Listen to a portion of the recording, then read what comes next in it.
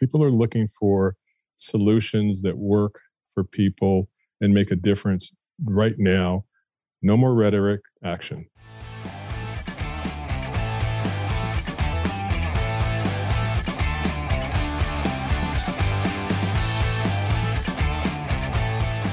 Welcome back to Cabot Talks. This is Brian Kabatek, former president of the Consumer Attorneys of California, president of the LA County Bar, and generally a left-leaning political person in California politics, at least on the fringe, for most of my adult life. And I'm joined, of course, by my co-host, my little brother, less funny, much taller, much slender, probably in better shape at this point in his life, John. This is John Kabatek. Yes, Brian is correct about all those things. I still have more terrible bad jokes than my brother. I wear that with a badge of honor. I'm John Kabatek, the California State Director of the National Federation of Independent Business. I'm also the president of Kabatek Strategies, working with small business owners. And we're just really excited today about our very special guest. We're really thrilled today, and what a treat to welcome a very good friend to both the brothers Kabatek, Assemblymember Chris Holden. Chris Holden has dedicated his whole adult life to public service and business. And we're certain he got this DNA from his father, Nate, who served on the LA City Council for many years, very respected public servant in his family as well. Nate Evangelino, after graduating from college, Chris Holden turned down an offer to play professional international basketball. Just like me. Just like you, Brian. Yep. You had that height issue as well.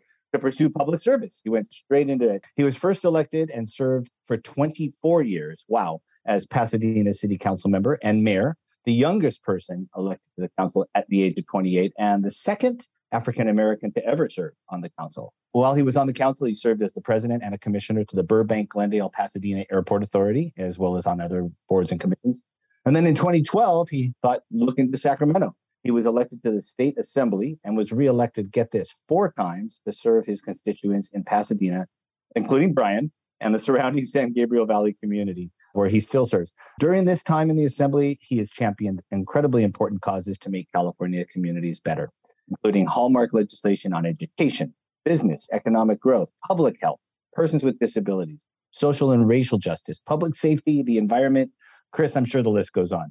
But he currently serves as chairman of the very influential Assembly Appropriations Committee and as a member of the Assembly Communications and Conveyance Committee, Environmental Safety, and Judicial Committees. He's definitely got business expertise, which is wonderful, and we've seen that demonstrated. He's the owner of a real estate consulting firm in Southern California, but also the former owner of a Subway franchise. Brian and I are craving some turkey sandwich. Just wanted to see if we could cut us in here. And he's a graduate of San Diego State University, lives in Pasadena with his wife, Melanie, and they have 5 children. Welcome to Cabot Talks, Assemblyman Chris Holden.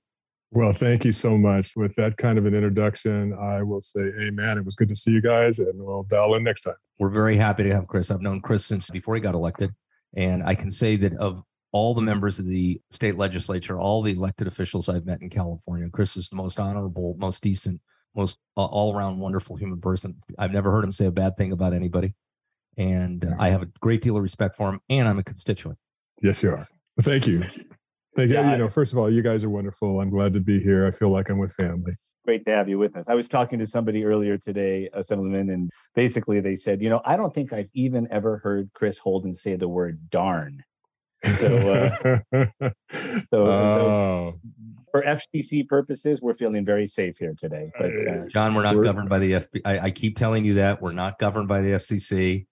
What? This is none of our 12 listeners have ever complained. Thank God. So, Chris, we're recording this here really at the end of October of 2022. We've got another election coming up. I'm certainly confident that you'll be reelected, and that'll be your 6th and final term as a member of the state assembly, right? That will be the final termed out in 2024. It's amazing how fast the time has gone by. It just seems like yesterday it was 2012, and I was getting a call from John Perez, and he was asking me what lane I thought I might want to enter the assembly in, whether it's in terms of chairing a committee or floor leadership. I indicated to him that, I'm kind of a generalist, so maybe working on the floor might be fun and give me an opportunity to build relationships with the other members of the assembly. And so he made me, as a freshman, the majority whip. So you learn how to count votes very quickly when you're the majority whip. had an opportunity to elevate to majority leader, then under Tony Atkins, and then under Anthony Rendon, he appointed me to chair utility and energy and now appropriations. So it's been an opportunity to serve in some very important positions and get some good things done. So I'm appreciative to all the speakers that I've had a chance to serve with and give me an opportunity to get some things done for my communities. Chris, I've never really asked you this before, but what led you into politics and leadership, going all the way back to your first time when you decided to run for office in Pasadena, and then what caused you to run in for the state assembly? It's a good question, Brian. For many, the thought would be that my dad had a tremendous influence in terms of encouraging me to run for office, but he did not. When I finished at San Diego State, I came home. I was still trying to figure out what I was going to do next with my degree in marketing, business marketing. And I obviously then chose something completely outside of that. I took a job working for the probation department in Juvenile Hall in East Los Angeles. I had the night shift. I worked from 10 at night to 6 in the morning. And, the thing that really created the awakening for me was seeing so many young people coming through that facility who had been involved in minor offenses and some in some very major felonies. And I always thought, what's happening out there in the world that's causing them to get on this track? Happened to read in the Star News at that time that my council person, who at that time they were called board or city directors, was not going to run again, Loretta Glickman. And I went to her, told her I was interested in running. She told me what to do, go knock on as many doors as I can. I let my dad know. And the first thing that came out of his mouth was, "Are you crazy?" and I will say that for my brother and I, once I made the connection, it wasn't so much politics. It wasn't like I was looking at what he was doing and saying, I want to be like that because it's politics. I want to do something that was more in the lane of described as public service. And what does that look like? And how can I have the most impact? And that's actually what caused me to get connected. He came back around and supported my efforts. And, 24 years, the first time around, I did not win because when sort of the powers that be, I refer to them affectionately as the gatekeepers, said, well, this 23, 24-year-old, we know who his dad is. We know he used to play basketball and attend high school here.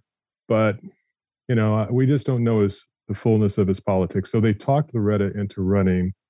And back in those days, the compensation for serving on the city council, $50 a meeting. So pained her, but she won. And so I stayed active and engaged. I didn't want to be that guy who disappeared, and served on Light Rail Alignment Task Force, which roll forward 30 years. I'm still working on everything Gold Line. So it's interesting how you kind of get your feet planted on issues and you see yourself being a part of a larger community and making a difference. And I'm hooked on public service. See, Chris, I want to let my brother have a chance here in a second, but one thing that piques my interest is you're talking about your service in Juvenile Hall, and a debate that my brother and I have, not so much a debate, but a discussion we've had consistently, is the crime problem in California, right? And one of the things I've said is crime tends to be a young man's or a young person's game. It tends to be something that involves a lack of maturity and a lack of education and responsibility, and that oftentimes people who, commit particularly smaller crimes or minor crimes, whatever that might be, grow out of it. They just grow out, unless they're sort of trapped in the system or they're trapped in a family situation or a neighborhood situation that they can't get out of. I'm just curious what your perspective is on that. I think that for a lot of people, whether they find themselves on the wrong side of law enforcement at some stage in their life, that you have to have someone who can be a mentor, someone who can present themselves to you and show you an alternative way of engaging in society, thinking beyond one's neighborhood, understanding that through education, a lot of doors can open. And I've noticed that whether an individual comes from a good family or one that is in the foster care system, we're kind of blessed nowadays that, our kids don't get off on the wrong track because they meet the wrong people. And we try to create an environment where they can have a model to understand how to structure their life going forward. But a lot of young people don't have that. And, sometimes it was the teacher that took a special interest in caring. If they had some type of athletic skill and they had a coach who could mentor and pour into their life, someone from the faith community who came upon them and was able to guide them.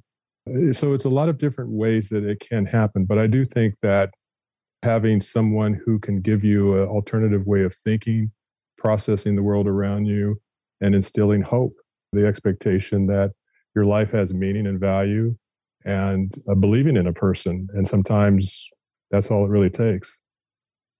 I'm kind of curious also what your thoughts are on that issue in terms of accountability. I think there's no question, even, we, NFIB and the retailers and others, we've been meeting. In fact, we've been meeting this week with the Attorney General's team and others about, certainly prevention. We talked to Reginald Jones-Sawyer, the chair of the Public Safety Committee in the Assembly. Prevention and diversion, very important. But people are still feeling very unnerved and concerned and not protected. I mean, what are your thoughts in terms of that accountability side of it as well? I mean, these people have got to be held accountable. Sure. Without a doubt. Look, I think that, I think what we've been doing here in the last couple of years is rethinking law enforcement in the sense that we cannot operate as a society without having the men and women who have sworn to take an oath to protect and serve community.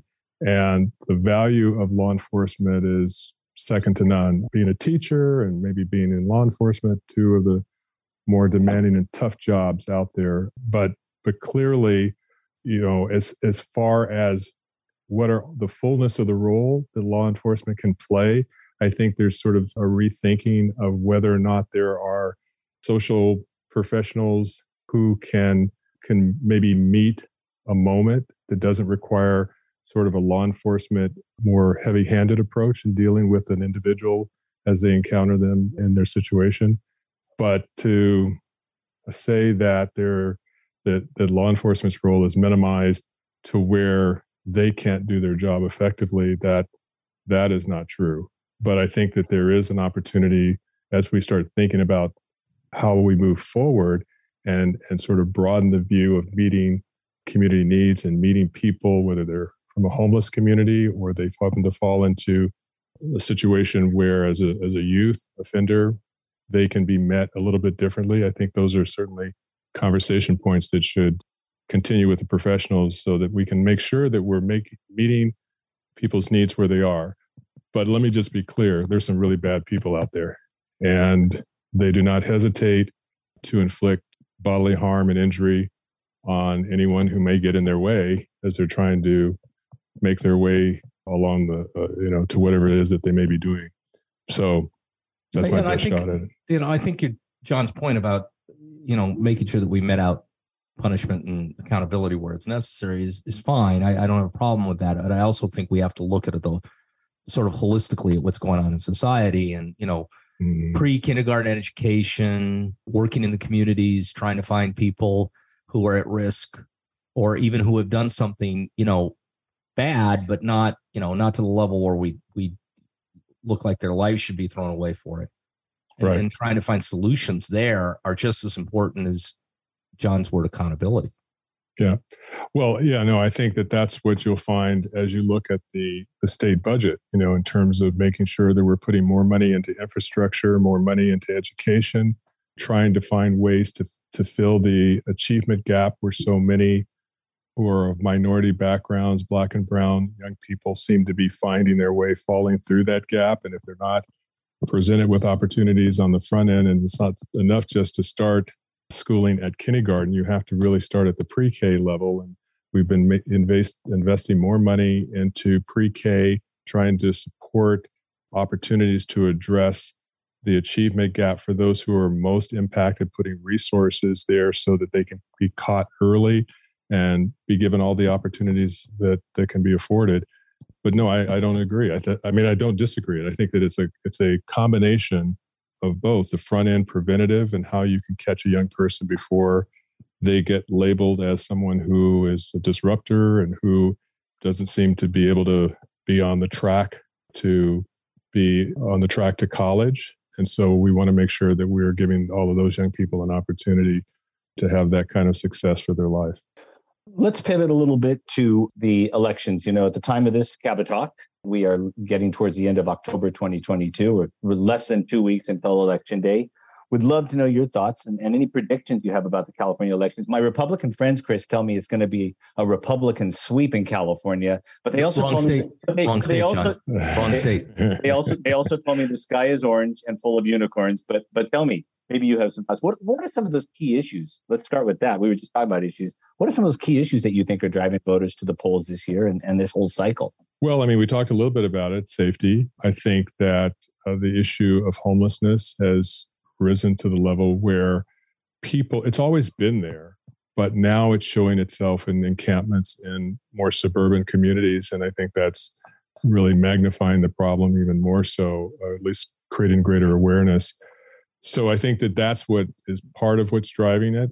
It's probably the best way to evaluate kind of the issues and how they're playing out is when you watch the mayor's race in Los Angeles. Those debates have sort of covered the spectrum in terms of addressing education, addressing homelessness. And some of them are very vexing. They're not sort of an easy solution. And when you hear, it can't be soundbited into like, this is what's going to happen. I'm going to build, 300,000 houses in 30 days or 300 days. If that were so easy to do, it would have been done by now. So there are limitations. There's obviously tensions in communities in terms of race relations. I mean, I think we saw that play out again in Los Angeles in terms of the council members and their comments that were caught on recording. And I mean, I just think that, I don't know, it just seems like there's a heaviness that kind of is out there. People are frustrated. They want to see solutions to some of these longstanding issues. And in an election, when you have everyone trying to say, but this is what I'm going to do, and then someone's trying to one-up them and no, but here's what I'm going to do, and this is how it's going to be most effective, and your way is it's kind of the same type of thing we hear. I mean, I think generally you have to judge the tree by the fruit that it bears. And, I think you can see in a person's life that when no one was watching, they were laboring away in a certain way to try to make a difference and try to really bring people together. And I think that that's to the extent we can drill down on that, and we can probably better gauge the candidates and see just how truthful they are based on the kind of work they've already done. Those are the kinds of issues that I see out there: building, affordable housing, transportation.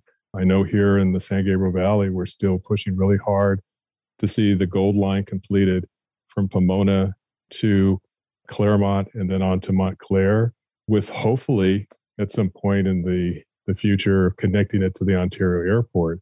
That coupled with a strategy that I put out that is studying the feasibility of connecting Gold Line to the Burbank airport. So with the theory being that you can have clean, efficient rail system that connects two airports is intermodal connectivity at its finest. And it's also the way to get traffic congestion off of the freeways and streets. And so those are the kinds of things that are out there. People are looking for solutions that work for people and make a difference right now. No more rhetoric, action. Well, I think that's a good way to also talk about the Republican Party, which seems to me to be diminishing in relevance in California. Sorry, John. I don't think so, Brian. No, we're coming back. And I'm telling you, there's a lot more people, I think, who are at least moving in the direction of purple. So you just watch it, buddy. Well, yeah, right. Well, I think they're also moving in the direction of Idaho. Yes, that's for sure. Well, that's a whole separate discussion with Chris. If you were advising the Republican Party in how to be relevant in California, put you on the spot here, but what would you do besides, my advice to them would be buy a 68 Ford Fairlane, pack it up with your belongings and head east. But well, because of the failed policies in California and in the White House, but that's okay. Except with the exception of Chris Holden.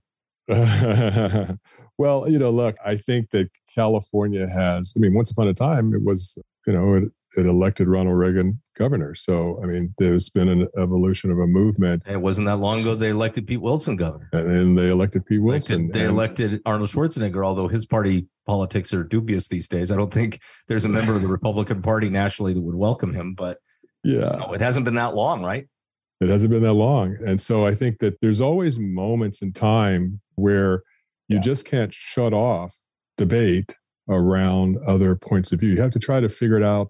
How do you kind of integrate some of those thoughts as best you can? I don't know if I've seen anything other than wildfire mitigation efforts and work that we've been doing around protecting our utilities and sort of protecting communities from these devastating wildfires and developmental disability related issues that bring unanimous support or close to it on legislation, because it's being viewed as this is good for the people of California, no matter where they live, because there's vulnerability throughout the state when your utilities have the potential of being destabilized and throwing the markets off to where the investor-owned utilities can't compete and they have to shut down. We saw one major utility in bankruptcy, PG&E, because of liability-related issues to wildfire and vulnerability under those circumstances, and the impact that was having on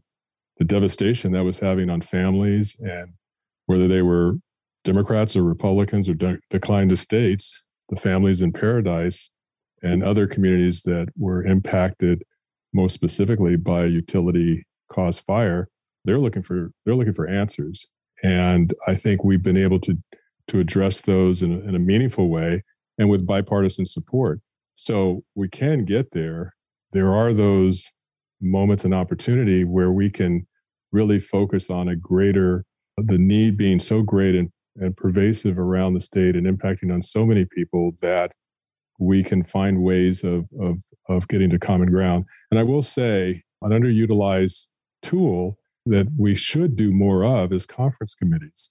Conference committees give the legislature an opportunity to be bipartisan in its formation as well as bicameral, where the Assembly and the Senate has representatives on a committee that's singularly focused on a particular issue. And maybe the issue of gas prices and the special session and price gouging that the governor looks to initiate in December, maybe what we ultimately do is have a conference committee that could be formed, because it worked very well back when Jerry Brown was governor and I was chairing the 901 conference committee to address the issue of vegetation management, wildfire mitigations, and issues of that nature. So I've seen it work.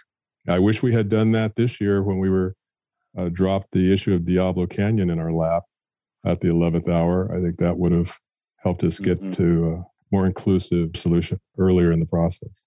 You mind if we shift a little bit to legislation? A couple of bills and things that do I mind? You're asking me if I care, John?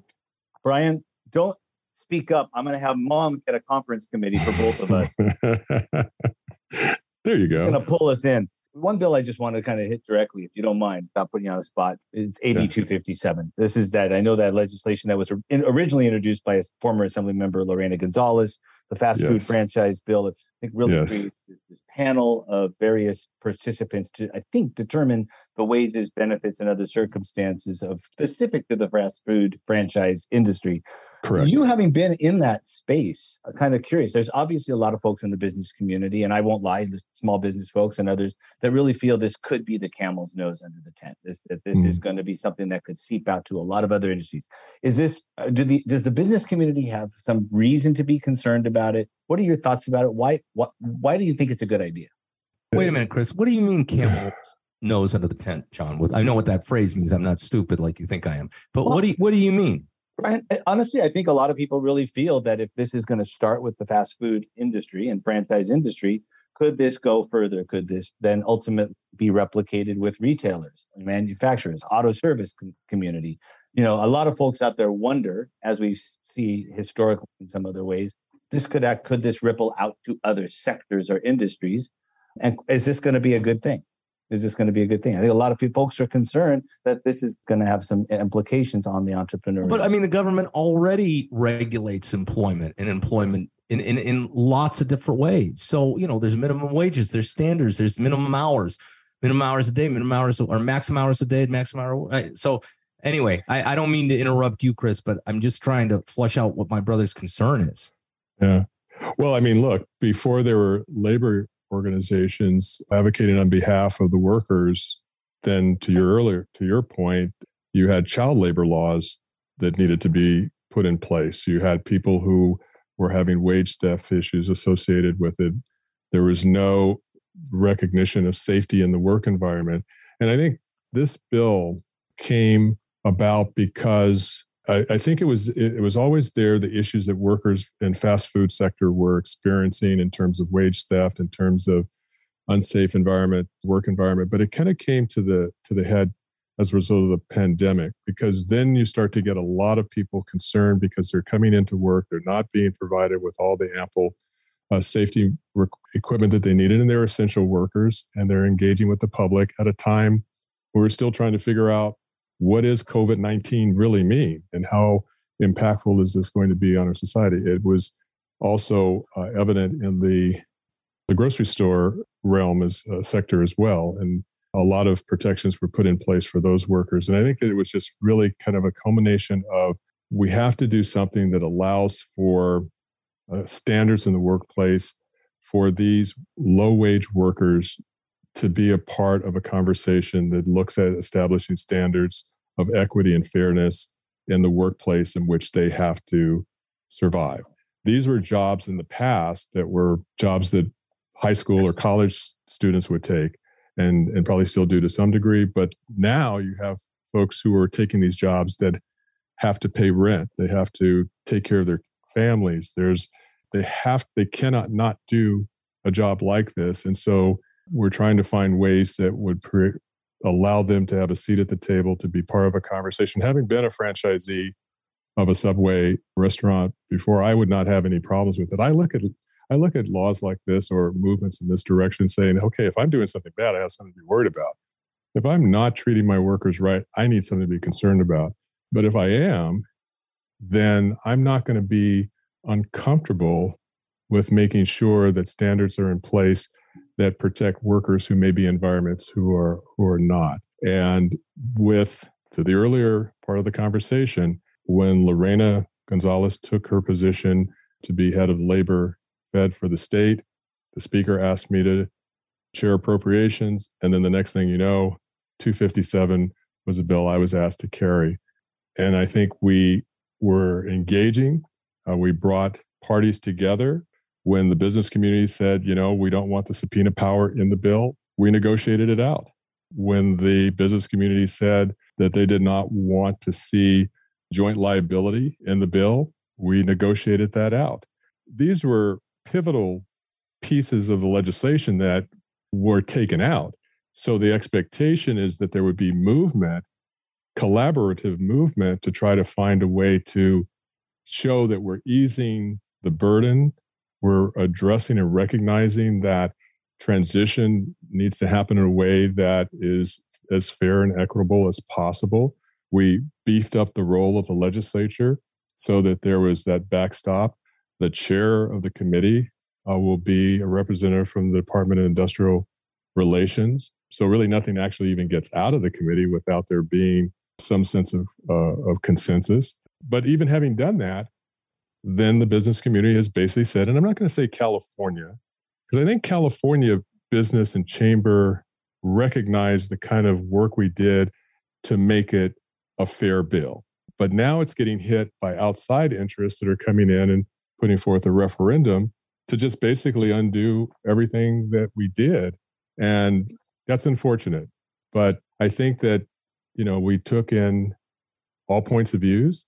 And I think it was fair. We didn't dig our heels in and say no to some important things that obviously were needed to have in there, but we yielded to the business community's concerns. And we'll see how it plays out, both the referendum and the law, right? I mean, I personally believe there's enough of Brian's compadres in the legal community that could sue businesses top to bottom. But we'll see how that one plays out. And, and if they deserve it, right? They deserve it. We have a division. We have a division that holds them accountable, Brian, and DIR and DLSE. But and they're they're hugely staffed. They have a lot of staff people, and they're doing it. Thank you very much for that. I'm calling Mom right now, Chris. Sorry, can I put you guys on hold? All right, let's have some fun. Let's have a little fun. You want to have some fun? Chris, we're going to ask you some rapid fire questions. There's no wrong answer. So don't spend a lot of time thinking about it. That's our whole point here. Okay. And we get to ask you each of us get to ask you a few quick questions just so that our 11 or 12 listeners get to know you a little bit better. John, you get to go first.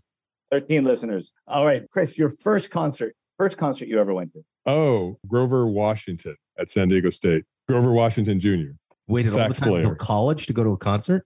Well, I love sheltered life. Sheltered life. Sheltered life. Favorite movie? What can I say? I'm a James Bond fan, although I like the Godfather one. Can't go wrong with that one. Favorite James Bond film then? Sorry, John. Oh, yeah. No, that's good. Well, it's any Roger Craig movie, any Roger Craig, James Bond.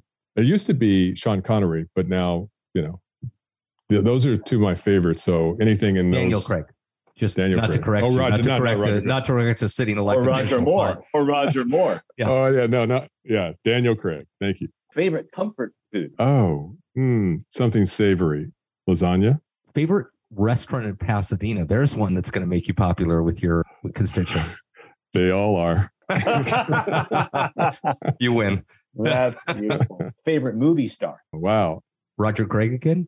Yeah. Well, I like Denzel Washington. I like Tom Cruise because they kind of have that charisma on the screen thing going. So between those two. If you were a cartoon character, who would you be? Bugs Bunny. What was one morsel of wisdom your father gave you as you were entering politics? It's not Apparently where you don't. Don't do it. Run in the other direction. Right. It's not where you serve, it's how you serve. Favorite sports team? I would have been the Lakers. I grew up with the Lakers. I guess true fans never leave their team even when they're struggling. And I guess I have to continue to say the Lakers because they're struggling. But the history growing up with, the Jerry West, Happy Harrison era and all those guys and Elgin Baylor. Yeah, it's kind of hard to make an alignment with someone else. Favorite Laker of all time? Kareem Abdul-Jabbar. Place in the world you'd like to travel that you have never been to? Greece and South Africa. Hey, Chris, you've been great. We could keep doing this all afternoon. Thank you very much. Our guest today has been Chris Holden, member of the State Assembly, going into his sixth and final term, a great public servant, wonderful person that you can go to Sacramento and can't hear a bad thing said about. I'm so grateful to have you on today, Chris. Thank you so much. Thank you, brother. Thank you so much, Chris. Thank you, brothers. Yeah. And I'm calling Mom. I'm calling her now. Thanks, guys. Thanks for listening to Cabot Talks. If you liked what you heard, give us a positive review, a thumbs up, a high five, whatever. Leave a comment, share, and subscribe. We're two brothers, two opinions, one California. Cabot Talks.